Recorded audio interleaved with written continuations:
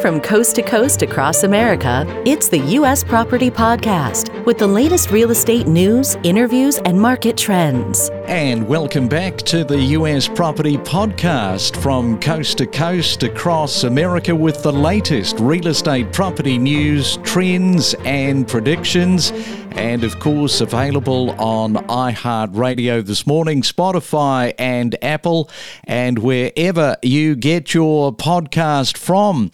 Well, this morning we are headed into Philadelphia and we are catching up with the principal, Gene Whipple, and Gene is from the Gene Whipple team. And a very good morning, Gene. Welcome to the US Property Podcast Breakfast this morning. Thank you. Thanks for having me. And you guys are known as the Philly Homegirls. How did that come about? What made you want to brand yourself as the Philly Homegirls? So this happened in 2010, actually. And do you remember a platform called Tumblr, Tumblr? I guess it still exists, but I was trying to figure out what my Tumblr was going to be, and that's what I picked. And it ended up being really catchy. People remember it. Yeah, it's very, very catchy, no doubt about it, the Philly Homegirls.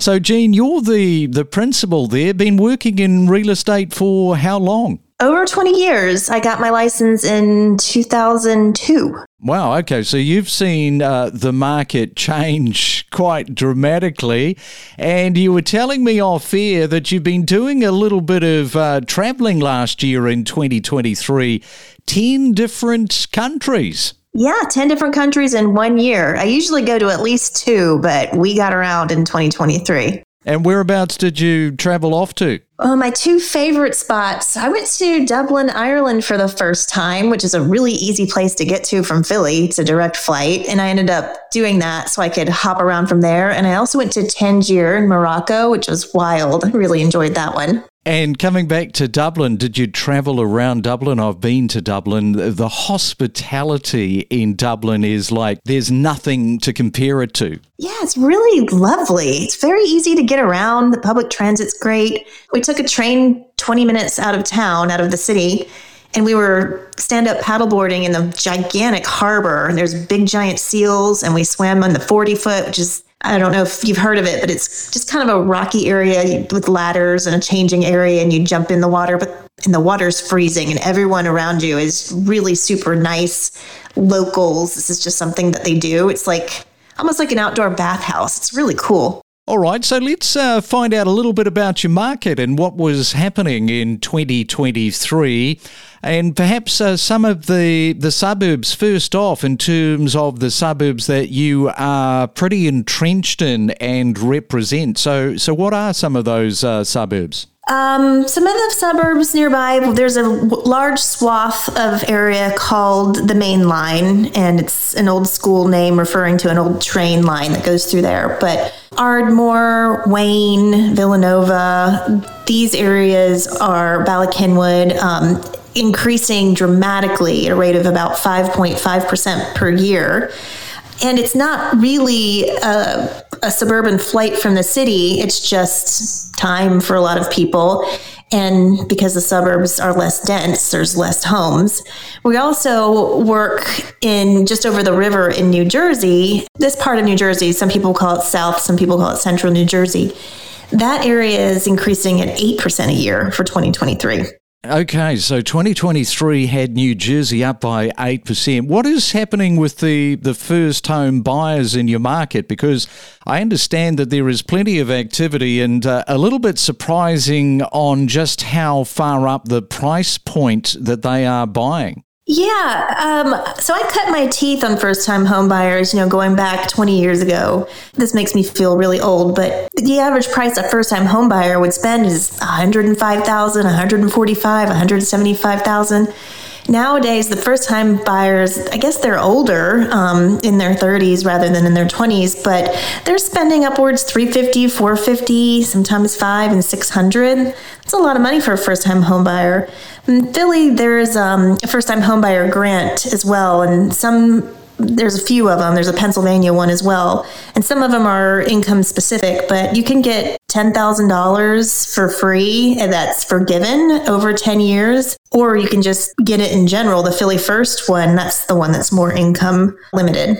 And what about, okay, so sort of moving from first home buyers to investors, what is happening around investors well, I guess we can reflect back over 2023 with regard to investors and what you think might happen in the first quarter of this year for 2024. Well, I sincerely hope that investors are waking up, because right now I have quite a few listings. One of them is an 8-unit apartment building, for example, that is qualified, fully underwritten for a 6.75% interest rate. So for the first time in history, or since I've been an agent, investor rates are lower. These commercial loan rates are lower than residential home rates. It's crazy. It's a really good time to buy multifamily.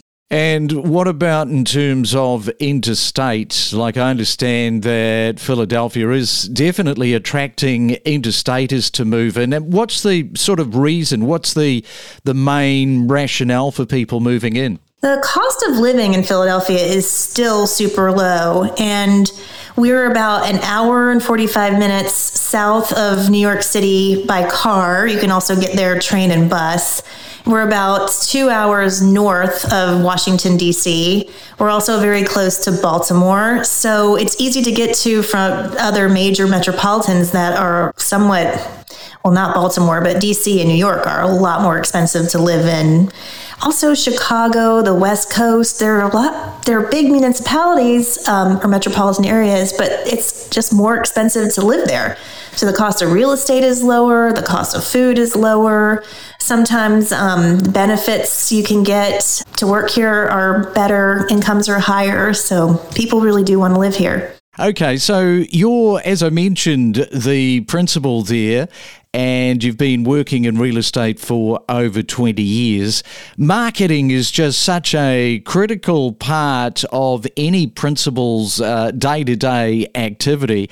How has, particularly since COVID, do you think your marketing sort of changed, particularly in what we saw in 2023, and now we're in 2024, looking in the first quarter for those marketing results? Well, our messaging is going to have to be different for sure. 2023 was kind of a grab bag. We weren't really sure where people were going to come from, why they were going to buy, because compared to 2021 and 2022, interest rates were so low. So we were just singing the songs of how to deal with the higher interest rates. They're supposed to drop again in 2024, which is going to be, it's great, but it's also annoying because the minute they drop, everyone's going to spring into action at the same time.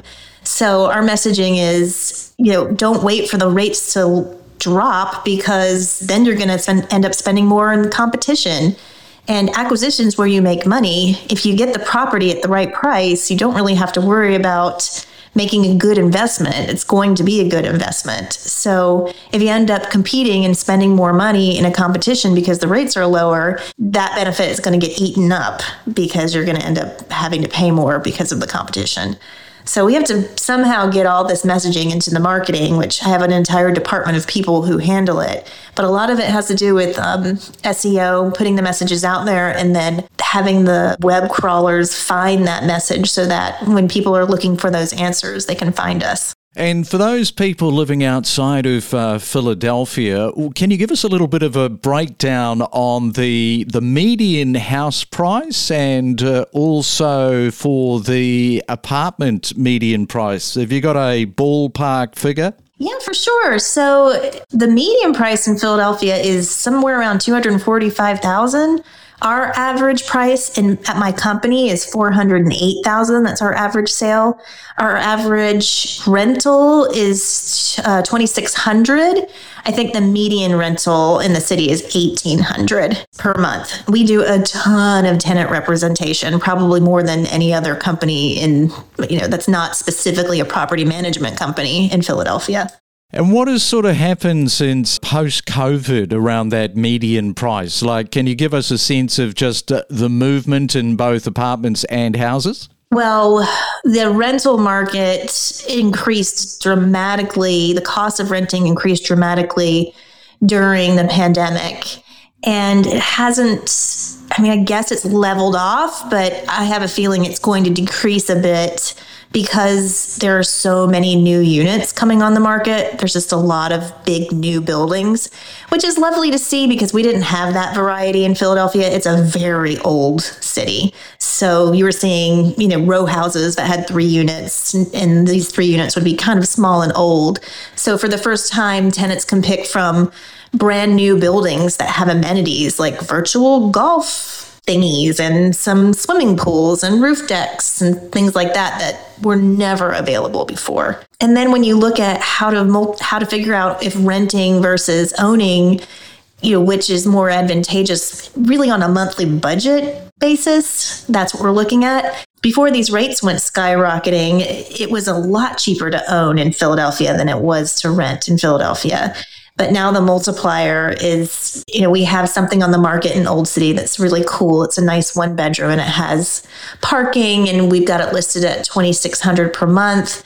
And if you take the multiplier, what that would be to borrow at 7.125 interest rate, it's only like $275,000 in a mortgage. So that's a little disappointing, but we'll handle it.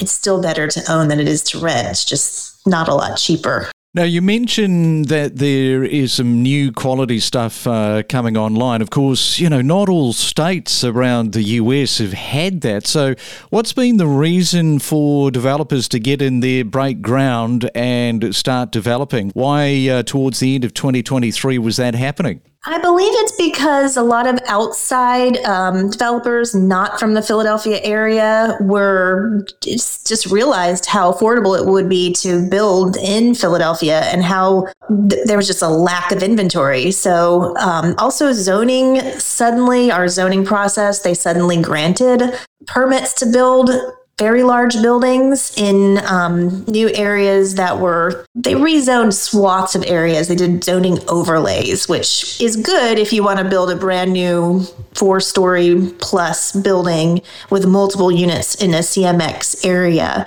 But it's bad because they also put swaths of only residential areas over properties that were used and zoned commercially. So things like just standalone garages that exist in areas that are mostly residential, they lost their commercial zoning.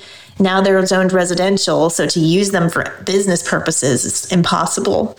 So, it's like you take the keystone out of the arch and the whole thing falls down. It's good for some people, bad for others.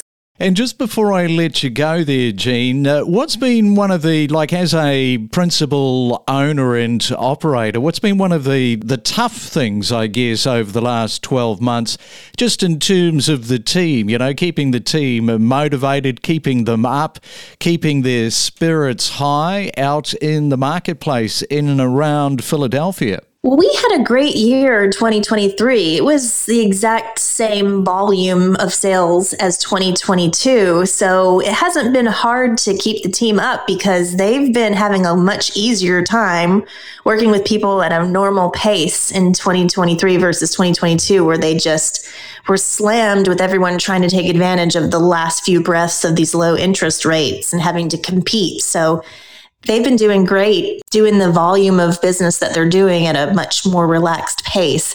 So I'm hoping that will be the case in 2024, but I have a feeling anytime the feds do a little bit of rate drop, it's going to be just completely hairy. There's going to be a lot of bidding wars and buyers fighting for the same properties, that kind of thing. Oh, yeah, for sure. We've got the Fed to really look at closely. Then we've got the 2024 election, so it's going to be a busy year, no doubt about that. Yeah, and that always stalls people out, historically, having a presidential election. That won't start happening till October, hopefully. And, that's when the fall market and kind of peters out and the winter market comes in. So that's always a weird time anyway. So as soon as the election happens, people will be like, okay, that was meaningless for real estate. Now let's just buy houses. So the Decembers of the election years are usually really good Decembers.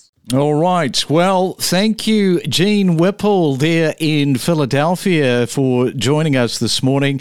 Good luck for the first quarter. In fact, the first 2 quarters in the Philadelphia market. We'll definitely get you back and get a bit of an update from you, and enjoy your day in Philadelphia with your Philly homegirls. Thank you. It was a pleasure working with you today. While we can't predict the future of the real estate market, we can provide you with insights on what's currently trending. It's powerful information at your fingertips on the U.S. Property Podcast. What are some of the challenges when covering different states in the real estate sector these days? Yes, it is daunting to be selling real estate in 4 different states. The DC and Maryland section of it is pretty simple because they're very, very protective of the consumer protection states. It gets a little more tricky when you also have Virginia, which is a buyer beware state. They're all incredibly close proximity, but handled much differently.